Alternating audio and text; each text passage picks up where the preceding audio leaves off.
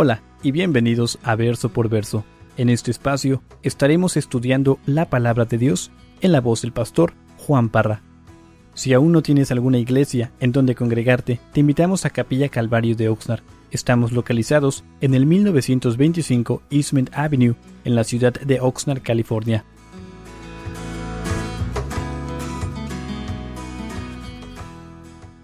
Vamos a empezar en esta noche, Josué capítulo 8. Para los que son padres, y aunque no seas padre, tú vas a entender lo que te voy a decir ahorita. Creo que en nuestra naturaleza pecaminosa tendemos ¿a qué? A desobedecer. Y si tienes niños pequeños, algo que siempre se está haciendo en tu hogar, en tu casa, es los estás corrigiendo. No hagas eso. Y lo repites una vez, lo repites 2 veces, lo repites 3 veces. Para los que no son padres, agárrense, porque esa es parte de lo que es la familia, es parte de la instrucción que le damos a nuestros hijos. Y tal vez no eres padre, pero eres hijo o hija, y tú sabes lo que tú hiciste pasar a tus padres. Creo que todos hemos lastimado de alguna manera a nuestros padres. Y para los que son padres, creo que han sido lastimados por sus hijos. Y más ahorita los que tienen hijos adolescentes. Empieza esa etapa de la rebeldía y hermanos, creo que para mí tan siquiera estos últimos 2 años yo he crecido, he madurado concerniente a la paciencia, porque es una etapa difícil, pero ¿qué de nosotros? Nosotros somos hijos y a veces nos desesperamos con nuestros hijos. ¿Por qué? Porque no nos obedecen, les tenemos que decir 2, 3, 4, 5 veces y aún así no entienden, pero seguimos. ¿Por qué? Por cuestión de amor. Amamos a nuestros hijos. Ahora, si volteamos la página y vemos nuestras vidas como hijos, es lo mismo que hace Dios. Y si somos honestos, somos rebeldes. Yo no sé cuántos de ustedes metieron la pata el día de hoy. No sé cuántos de ustedes se enojaron, tal vez insultaron a su cónyuge, a sus hijos en un momento de desesperación, pero todos pecamos. La semana pasada vimos el resultado de la desobediencia de un hijo de Dios. Vimos la desobediencia de Acán y vemos de que Acán desobedeció. ¿Por qué? Por cuestión de avaricia. Yo no sé cuántos de ustedes han caído por cuestión de avaricia. A veces ven algo que realmente no necesitan, pero lo quieren, lo toman, lo compran. ¿Y qué es lo que sigue? Los dolores de cabeza, las consecuencias de nuestro pecado. Y este varón desobedeció a Dios por cuestión de avaricia. ¿Y qué fue lo que causó? Y lo vimos la semana pasada. 36 de sus hermanos fallecieron, murieron. Porque él fue avaro y porque él desobedeció a Dios. Y les voy a leer la lista de lo que este varón, lo que el pecado, la desobediencia de este varón causó. 36 muertes. Le costó la vida a sus hijos, le costó la vida a sus hijas. Hermanos, aún hasta sus mugres ovejas fallecieron. Sus burros, sus bueyes deshicieron de su tienda. La palabra de Dios dice, le costó todo cuanto tenía. Y de pilón le costó su vida. Y mencioné también el viernes pasado de que él ni disfrutó de las cosas que tomó. Y muchas veces creo que así suele suceder en nuestras vidas. Y es una tristeza, hermanos, cuando por desobediencia, yo sé que a veces leemos esta historia o historias similares a esta y decimos, bueno, eso jamás ha pasado en estos días. Y quiero decirles que sí pasa, distinto, pero sí pasa. Y creo que lo que yo he visto en los últimos 7 años es algo que me quebranta el corazón. Es cuando, ya sea de parte del hombre o de la mujer, por cuestión de que es avaro o es avara, se deja manipular por cuestión de los ojos. Yo he visto cómo por una noche de aventura hay una división, una división de familia, de hijos. Porque un hombre casado quiere tener una aventura con una mujer que no es su esposa. Y vemos el desastre que llega a un hogar, el dolor que causa tanto al cónyuge que ha sido violado, defraudado, pero a los hijos. Y platicando yo con muchos de los jóvenes que han vivido por eso, o sea, es algo difícil. ¿Y por cuestión de qué? De una aventura, de una noche, desobediencia. Si lo reducimos a lo que es pecado, es desobediencia. Por desobediencia. Aquí vemos lo que le pasó a tantas personas por la desobediencia de este hombre. Y recordemos de que también esa desobediencia causó gran derrota a la nación por completo. Ellos fueron derrotados cuando fueron y atacaron esa ciudad de Ai. Ellos fueron derrotados, 36 muertes, 36 bajas. Y aparte de eso dice que se infundió un temor sobre todo el pueblo. ¿Cuántas veces cuando estamos viviendo en pecado hay temor? Yo no sé ustedes, a veces que yo en el pasado vivía en pecado, había ese temor de que se diera cuenta la gente. ¿Qué van a decir de Juanito si se enteran de que está viviendo en pecado? Hay un temor que entra en nuestras vidas. Y ese temor entró a las vidas del pueblo de Israel. Y dice la palabra de Dios que se les impidió poder enfrentar a sus enemigos. Bueno, esta es una breve introducción de lo que vimos el viernes pasado. Ahora, vimos de que fue quitado el anatema, fue quitado el pecado. Acán fue apedreado, él juntamente con su familia, los cubrieron con piedras. Y ahora vamos a ver lo que va a suceder. Josué capítulo 8, en los primeros 2 versos dice, Jehová dijo a Josué, no temas ni desmayes, toma contigo toda la gente de guerra, y levántate y sube a Ai. Mira, yo he entregado en tu mano al rey de Ai, a su pueblo, a su ciudad y a su tierra. Y harás a Ai y a su rey como hiciste a Jericó y a su rey. Solo que sus despojos y sus bestias tomaréis para vosotros. Pondrás pues emboscadas a la ciudad detrás de ella. Y nos detenemos aquí. Y vuelvo a repetir, hermanos, cuando desobedecemos a Dios, va a haber consecuencias a nuestro pecado. Y si eso no lo has aprendido, algo está mal. Porque creo que eso lo aprendemos desde niños. Desobedecíamos a papá, agárrate. Tan siquiera en mi hogar, si yo desobedecía, el cinto salía. Y si no había cinto, lo que estuviera cerquita. A mí me tocó escoba, cuerdas de... no, hay que no sacar al balcón. Va a haber consecuencias cuando pecamos. Pero nosotros como hijos de Dios tenemos que entender algo muy importante. Cuando pecamos, cuando desobedecemos a Dios. Hermanos, la vida sigue. La vida no se va a detener. La vida va a continuar. No podemos quedarnos viviendo en el pasado. Y hay tantas personas que por cuestión de pecado llegan a un punto en su vida donde están viviendo en culpabilidad y no pueden dejar el pasado. Los días pasan, los meses pasan, los años pasan muchas veces y siguen viviendo en amargura, en dolor, en el pasado. ¿Y qué es lo que necesitamos? Necesitamos ánimo, necesitamos dirección, necesitamos exhortación para dejar el pasado y proseguir hacia la meta que se nos ha dado como hijos de Dios. Israel tenía la meta de ¿qué? De conquistar esa tierra de Canaán, conquistar esa tierra que fluye leche y miel. Ahora, ellos derribaron a Jericó, llegan a Ai por cuestión de pecado, caen, son derrotados. ¿Y ahora qué? Ellos tienen que proseguir. Y vemos el resultado de obedecer a Dios. Vemos el resultado de estar caminando con el Señor. Y es un caminar de victoria. Y lo dice ahí. Dice, Dios le dice a Josué, dice, yo he entregado en tu mano al rey de Ai, a su pueblo, a su ciudad y a su tierra. Este es el regalo de Dios para su pueblo cuando ellos caminan en obediencia. En desobediencia, derrota. Obediencia, bendición. Y recibimos las dádivas de parte de Dios. Y una vez más, hay un gran precio que pagar cuando desobedecemos a Dios. Tenemos que ser obedientes. Y hermanos, hay muchas veces que nos desesperamos. Nos gana la desesperación y somos impacientes. Y muchas veces estamos pasando por muchas pruebas, dificultades. Y pensamos que Dios nos ha dejado, Dios nos ha abandonado. Pero su palabra dice lo contrario. Pero no confiamos en su palabra. Nos dejamos llevar, nos dejamos influenciar por los sentimientos y entra la desesperación a nuestras vidas.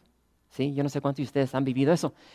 Tenemos que ser obedientes a la palabra de Dios, ser pacientes. Ahora, fíjense lo que sucedió con Acán. Acán dice que llegó a Jericó y dice que encontró unas cosas increíbles, que era un manto babilónico, una barra de oro, 200 monedas de plata. Ahora, yo no sé cuántos de ustedes, si hubiesen estado allí, hubiesen hecho lo mismo.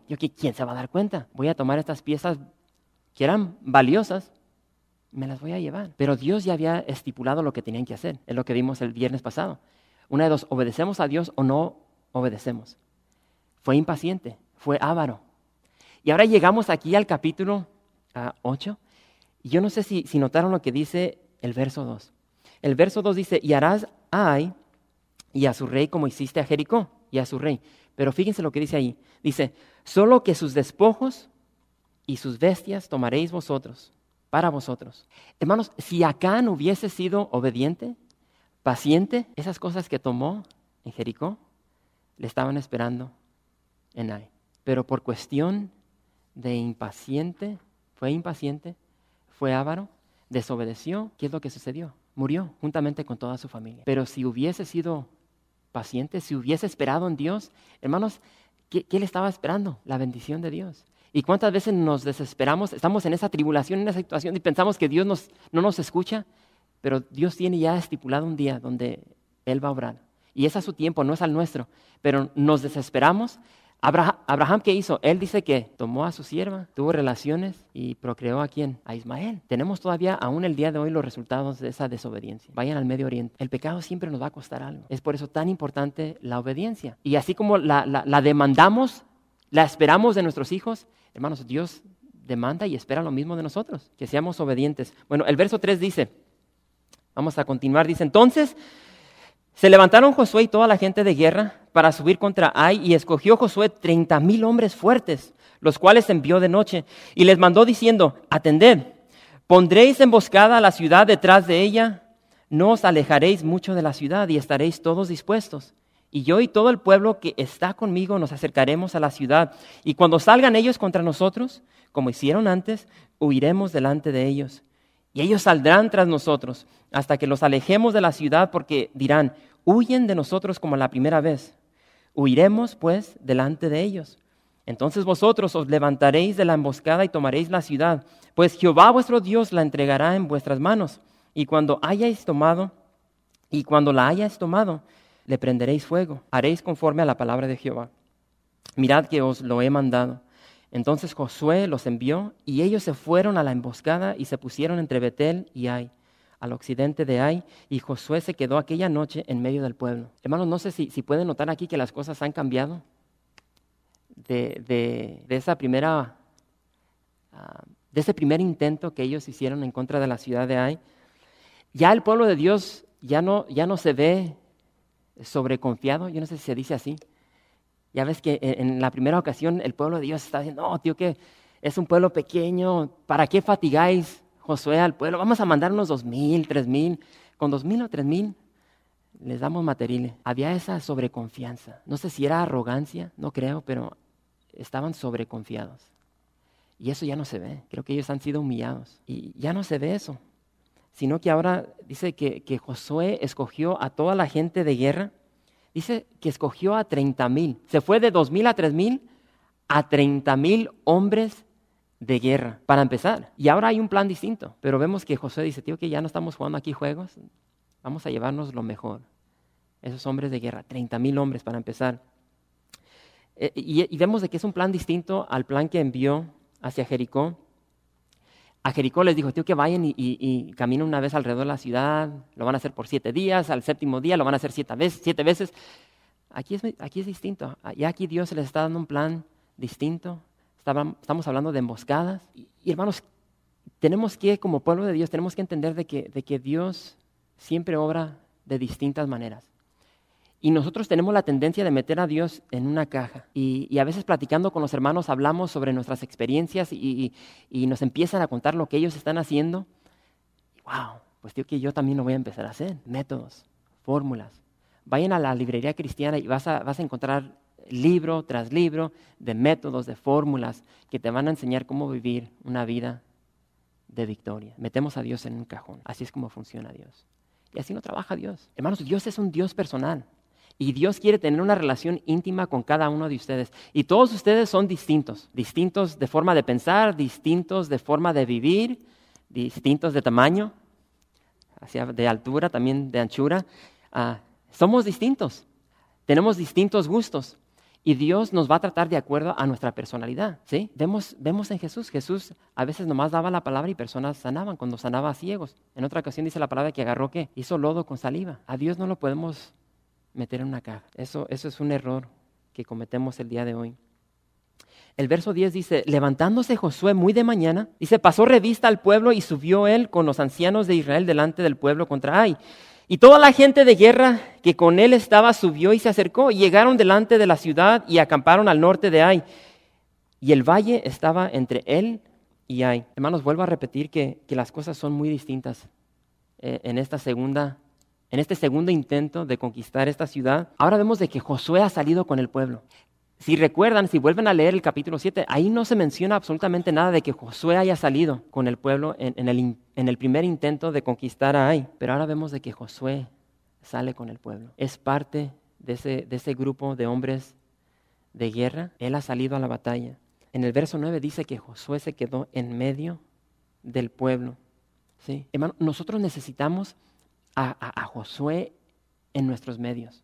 Y recuerden cuando empezamos el libro que Josué es el nombre de Jesús. Nosotros necesitamos a Jesús. Que Jesús sea el centro de nuestra vida. Que Jesús sea el centro de nuestra familia, de nuestro matrimonio. Ahora yo no sé, la mera verdad más, yo no sé cómo cada una de sus familias vive en su casa. A veces me gustaría hacer una mosca en una pared y poder ver cómo viven ustedes en sus casas. ¿Sí? Nomás no me vayan a, dice el hermano. Sí. Yo no sé cómo viven en sus casas, pero siempre estoy recalcando, hermano, nosotros tenemos que tener a Jesús en el centro de nuestra vida, que Él sea el centro de nuestro matrimonio, de nuestra familia, y no solamente en nuestro hogar, en nuestros trabajos. Somos hijos de Dios y tenemos que actuar como hijos de Dios. Y vemos de que Josué aquí está en el centro del pueblo. Algo que no sucedió en el primer intento. El verso 12 dice, y tomó como 5,000 hombres, Josué, y los puso en emboscada entre Betel y Ai, al occidente de la ciudad. Así dispusieron al pueblo todo el campamento al norte de la ciudad y su emboscada al occidente de la ciudad. Y Josué avanzó aquella noche hasta la mitad del valle. Una vez más, ya no hay sobreconfianza. Israel está siguiendo con exactitud la palabra de Dios. Ya no hay desobediencia. Ellos ya vieron ese ejemplo, el ejemplo de Acán, de su familia, lo que Dios hizo por cuestión de desobediencia. Ellos saben lo que les espera si ellos desobedecen. Y vemos de que aquí ellos están siguiendo al pie de la letra la palabra de Dios. Y Josué ha tomado 5,000 hombres. Ha tomado 5,000 hombres. Y dice la palabra de Dios que él está entre Betel y Ai. Y dice la palabra de Dios que Josué va en la ofensiva. Él va en la ofensiva, ¿para qué? Para enfrentarse con los de Ai. No se quedó en casa con los brazos cruzados, esperando que sus soldados llegaran. No, él salió.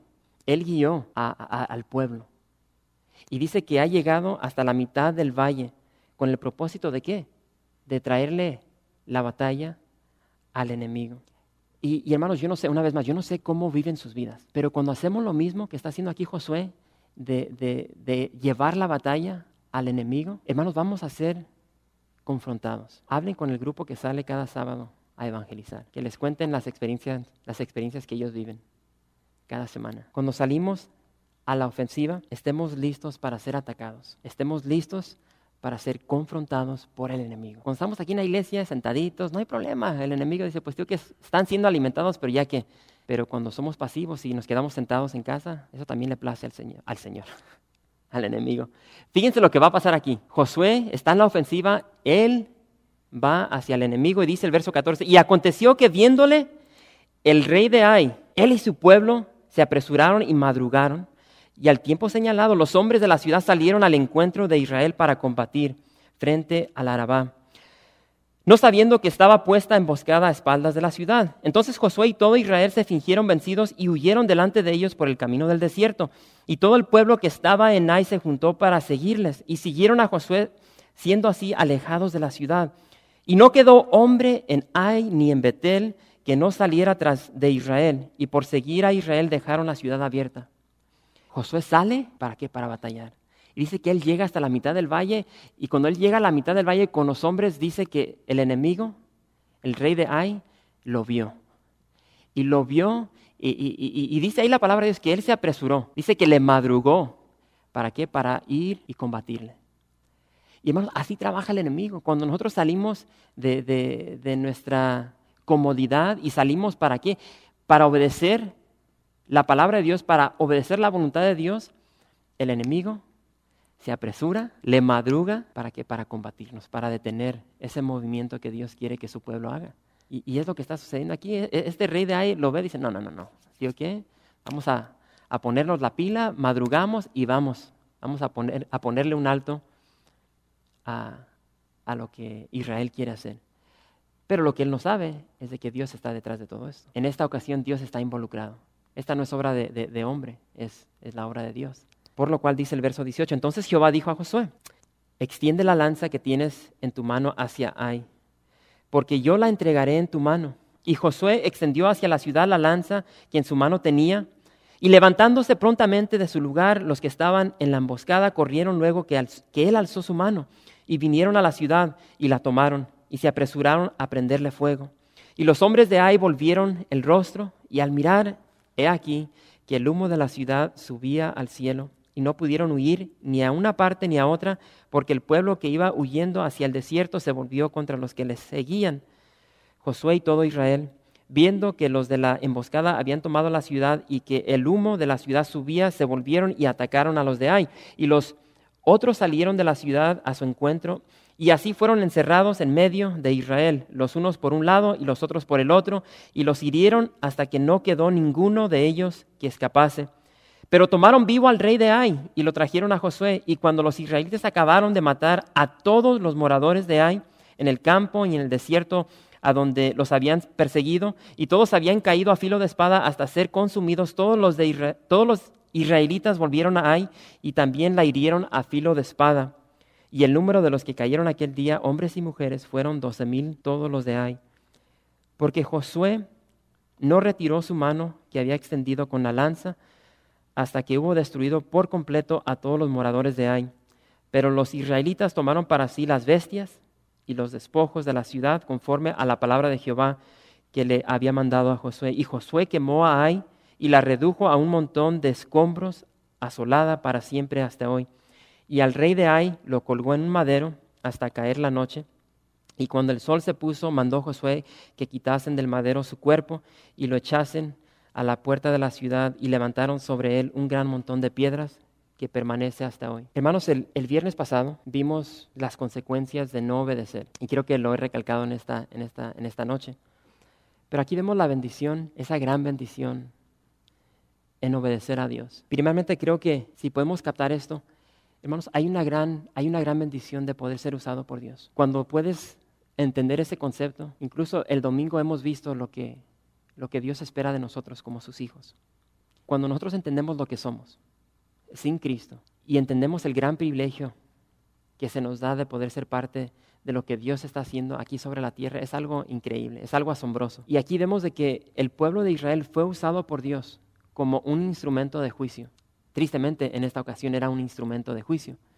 Pero hay una gran bendición en cada una de nuestras vidas cuando podemos captar eso de que Dios nos da el privilegio de ser usados para su gloria, no para la nuestra. Y vuelvo a repetir, en esta ocasión, el pueblo de Israel fue usado para juicio. Y yo no sé cuántos de ustedes han hablado con personas que leen estas escrituras y piensan que Dios es un Dios amargado, un Dios enojón.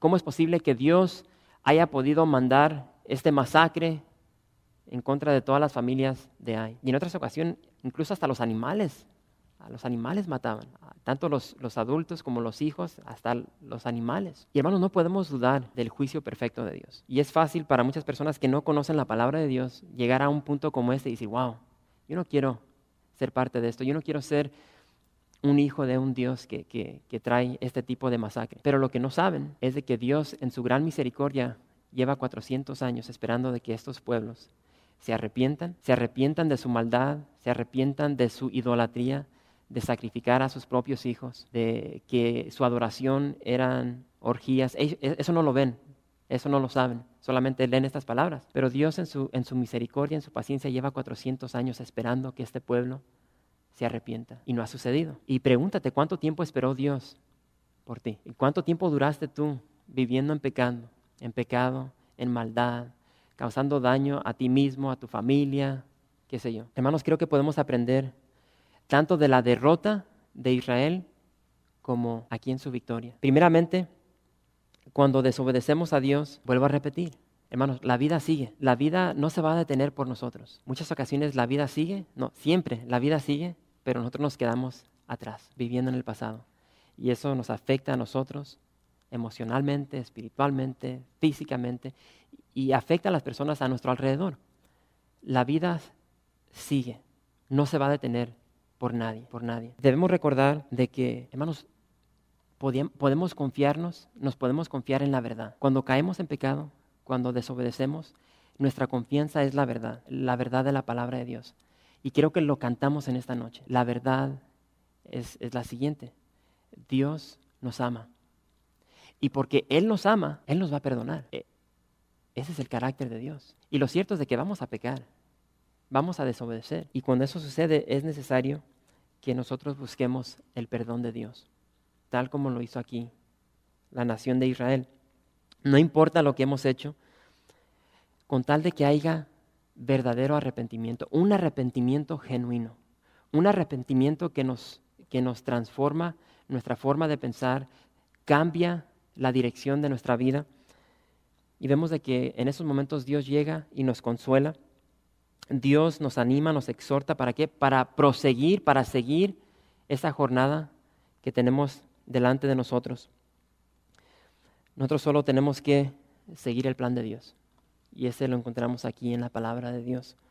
Debemos usar todo lo que está a nuestra disposición para el servicio de Dios. Los dones que Dios nos ha dado, los talentos, todo lo que Dios nos ha dado lo tenemos que usar para su gloria. Tenemos que permanecer en Él, porque ya vimos lo que sucede cuando no permanecemos en Dios. Derrota. Jesús bien dijo: sin mí nada podéis hacer. Una vez más, Jesús tiene que ser el centro de nuestra vida, de nuestro hogar, de nuestra familia, de nuestro matrimonio. Y hermanos, no podemos acostarnos con el enemigo. No podemos involucrarnos íntimamente con las cosas de este mundo, con Satanás. Porque cuando nos empezamos a acostar, y es algo vulgar, pero tenemos que evitar eso, porque es algo que se ve dentro de la iglesia, donde hermanos, tanto como hermanas, empiezan a tener relaciones con las cosas de este mundo, se involucran con el enemigo, y es un desastre. En eso hay completa destrucción. Hermanos, no podemos mostrar ni en lo mínimo misericordia hacia el enemigo. Y es lo que vemos aquí. El pueblo de Israel fue obediente. Ellos trajeron una completa destrucción al enemigo. Esa fue la voluntad de Dios. Y tenemos que hacer lo mismo. No podemos comprometernos con el pecado, porque nos va a morder. Nos va a morder. Cuando menos nos demos cuenta, nos va a morder en el trasero y nos afecta. Cuando tú tienes que ver a una criatura quebrantada llorando, porque va a llegar una división, tu mentalidad empieza a cambiar. Cuando tienes que aconsejar a un esposo, a una esposa que está quebrantada porque su cónyuge le fue infiel, empiezas a sentir hasta cierto punto el efecto del pecado, y eso marca tu vida. Entonces tenemos que ser obedientes a lo que Dios ha establecido en su palabra. Verso 30, ya vamos a terminar. Dice: entonces Josué edificó un altar a Jehová, Dios de Israel, en el monte Ebal, como Moisés, siervo de Jehová, lo había mandado a los hijos de Israel, como está escrito en el libro de la ley de Moisés, un altar de piedras enteras sobre las cuales nadie alzó hierro, y ofrecieron sobre él holocaustos a Jehová y sacrificaron ofrendas de paz. Hermanos, no importa cuánto leas de la palabra de Dios, tarde o temprano te vas a topar con la fidelidad de Dios. Dios es fiel, es uno de sus atributos. Y vemos de que después de esta gran victoria, Josué no prosiguió con esa meta que él tenía. Él tiene la meta de ir y conquistar toda la tierra de Canaán. Esa tierra prometida, él la tenía que conquistar. Pero vemos de que después de esta victoria se detiene. ¿Y qué es lo que hace? Ofrece un sacrificio a Dios. En agradecimiento por lo que Dios había hecho en Jericó, en Ai, en agradecimiento por el perdón que ellos habían recibido. Se detiene y dice que va en obediencia a la palabra de Dios. Levanta un altar y ofrece sacrificio. Hermanos, obedecer la palabra de Dios es el mejor acto de adoración que tú le puedes dar a Dios. Y tristemente el día de hoy hay una confusión de que la única adoración que podemos dar es cuando llegamos aquí y levantamos nuestras manos y cantamos y salimos. Y no hay una distinción entre nosotros con los del mundo. ¿Cuántas personas te han dicho a ti? A mí me lo han dicho en el pasado. Y cuando se me dijo, yo dije: tío, que yo tengo que hacer un cambio. Yo no sabía que tú eras cristiano. Hermanos, esas palabras duelen. Que alguien llegue y te diga: tío, que yo no sabía que tú eras cristiano. Y cuando se me dijeron esas palabras, dije: tío, que yo tengo que cambiar mi estilo de vida. Hermanos, la obediencia es lo mejor que podemos hacer concerniente a nuestra adoración. Porque si estamos aquí por 45 minutos, levantamos nuestras manos, alabamos al Señor y no obedecemos la palabra de Dios, somos hipócritas. Fíjense lo que Josué hace. Josué levanta este altar en obediencia a la palabra de Dios. Deuteronomio. Vayan conmigo a Deuteronomio capítulo 27. Deuteronomio capítulo 27.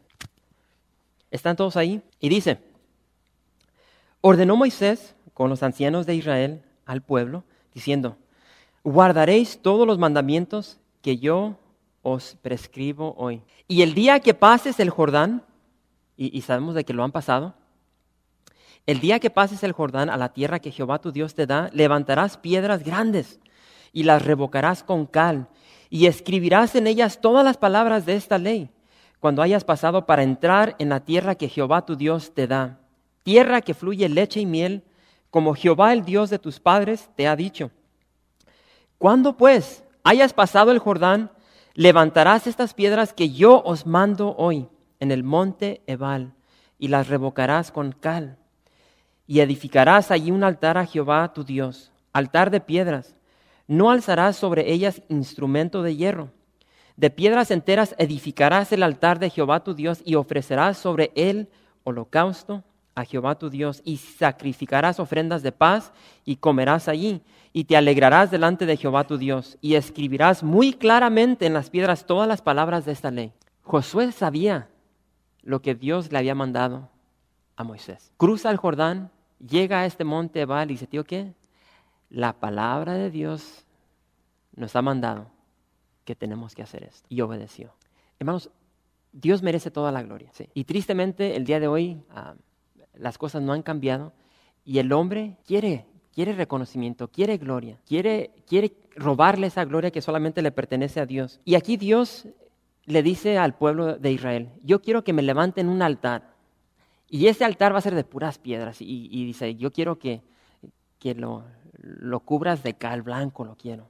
Y no quiero que se levante hierro, ¿sí? Porque la tendencia es de que uno, pues hay que modificarlo. Vamos a empezar con cincel y hacerlo bonito. Y eso es lo que hacían los cananeos. Ellos levantaban altares que daban ¿qué?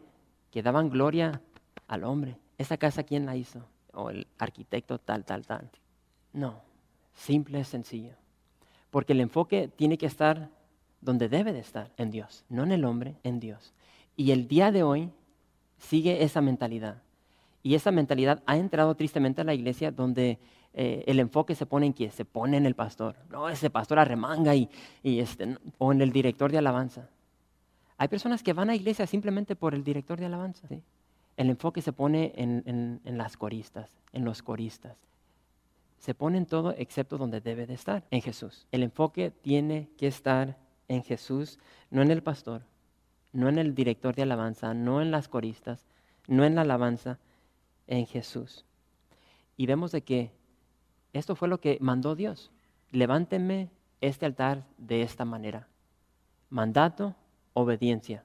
¿Lo hacemos o no lo hacemos? Ahora, Dios en aquel entonces quería que su pueblo fuera distinto. Yo no quiero que Israel sea como los cananeos. No quiero que sean como ellos concerniente a su adoración. Yo no quiero que ellos empiecen a tener relaciones sexuales con una multitud de personas, hombres con hombres, en grupito. Yo no quiero que empiecen a sacrificar a sus hijos. Yo no quiero que empiecen a tragar sangre, que se empiecen a cortar, como vemos en la historia ahí en el Monte Carmelo. Dios quería que su pueblo fuera distinto y es lo mismo el día de hoy. Dios quiere que nosotros seamos distintos y muchas veces para nuestra propia tristeza no se distingue en lo que es un cristiano y un incrédulo. ¿Sí? Dentro de la iglesia las estadísticas no mienten. Dentro de la iglesia la estadística concerniente al divorcio es igual que la del mundo. Eso no debe de ser así. Dentro de la iglesia le va pegando al 50%. En el mundial le va pegando al 50%. Entonces, ¿cuál es la distinción? Tenemos que ser distintos, hermanos. Dios nos llama a ser diferentes. Ahora, el día de hoy, y yo sé que ustedes han escuchado esto, hermanos, el día de hoy han entrado modas a la iglesia. Y creo que muchos de nosotros las hemos vivido. Y a mí un sinnúmero de veces se me ha preguntado, pastor, ¿por qué no gritas? ¿Sí? Me duermes, tienes una voz bien suavecita y grita así como los pentecostales. Muchas personas me han preguntado eso. ¿Por qué no gritas? No se te ve una pasión. ¿Sí? Pastor, ¿por qué no permites aquí que en la iglesia se dance? Se siente muy seca tu iglesia. No se siente el Espíritu Santo. Está muerta tu iglesia. La alabanza está bien seca. Hay que empezarle a darle para que la gente empiece a bailar y para que empiece el corredero por los pasillos. Pastor, ¿por qué en tu iglesia no tumban a las personas? ¿Verdad que no tienen poder del Espíritu Santo? Pastor, ¿por qué en tu iglesia no hablan en lenguas? No tienen el Espíritu de Dios. Además, esas son las palabras que constantemente se me comunican. Y con frecuencia, no estoy aquí exagerando. Incluso este viernes pasado se me dijo. Eso es lo que está entrando en la iglesia. Y personas dentro de la iglesia, el cuerpo de Cristo piensa que muchas de estas modas son bíblicas. Y no lo son. No hay ningún fundamento detrás de estas cosas. Ahora, no quiero que me malentiendan. Estoy siendo, ¿cómo se dice? Yo sé que ahorita mencioné las lenguas sí son bíblicas. Pero lo que hace muchos de los pastores es manipulan, tuercen, sacan de contexto la palabra de Dios para tener un pretexto, ¿sí? Entonces, ¿qué es lo que vemos? Vemos dentro de la iglesia familias que están siendo devastadas, lastimadas, y eso afecta al cuerpo. Y el enfoque no está donde debe de estar. Llegas a una iglesia, el enfoque está ¿dónde? Sobre las lenguas. El enfoque está sobre todo el tumbadero, donde tienes personas que llegan al frente y ves personas vomitándose, ves personas que supuestamente están danzando y están bailando ahí la lombriz o no sé qué, y da risa, hermanos, pero es una realidad. Yo esto se los digo porque yo lo he vivido, lo he visto, no he participado, pero eso es lo que está sucediendo en la iglesia. ¿Y cómo un pastor puede permitir que estén bailando ahí la quebradita ahí Yo no entiendo eso. O que se agarren a la víbora de la mar dentro de la iglesia y están llamando eso danza. Yo no puedo entender eso. Lo que sí entiendo es cuando llegan personas a la iglesia quebrantadas, lastimadas por lo que están viviendo en estas iglesias. ¿Por qué? Porque el enfoque no está donde debe de estar, en Jesús, en la palabra de Dios. Y hermanos, a mí se me dice, lo vuelvo a repetir con una frecuencia, ¿por qué no haces esto? En mi iglesia hacíamos esto.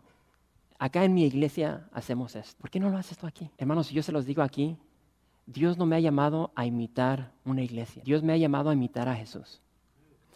Y si voy a imitar a una iglesia, la iglesia que voy a imitar es la que se encuentra en la palabra de Dios, la iglesia del libro de los Hechos. Y ese es mi modelo, no la iglesia que está aquí en el río, no la que está aquí en Oxnard, en Port Wayne, la iglesia que está en la palabra de Dios. Porque si yo me equivoco, la palabra se va a equivocar. Yo sé que la palabra no se equivoca. Yo sí la riego, pero por eso tengo hermanos prudentes, sabios, que me van a ayudar para evitar eso. Bueno, para finalizar, dice allí el verso 32. También escribió allí sobre las piedras una copia de la ley de Moisés, la cual escribió delante de los hijos de Israel.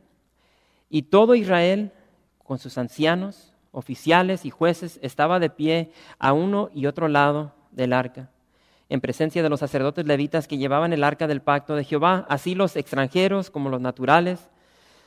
La mitad de ellos estaba hacia el monte Gerizim y la otra mitad hacia el monte Ebal, de la manera que Moisés, siervo de Jehová, lo había mandado antes para que bendijesen primeramente al pueblo de Israel.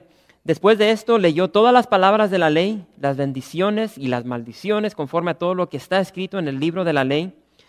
No hubo palabra alguna de todo cuanto mandó Moisés, que Josué no hiciese leer delante de toda la congregación de Israel, y de las mujeres, y de los niños, y de los extranjeros que moraban entre ellos. Hermanos, hay una gran importancia, yo la veo aquí, de leer toda la palabra de Dios, de dar todo el consejo de Dios. Y una de mis metas, antes de que yo muera, si es que el Señor no llega pronto, es de poder algún día estar aquí al frente y decir, tío, que yo les di todo el consejo de Dios.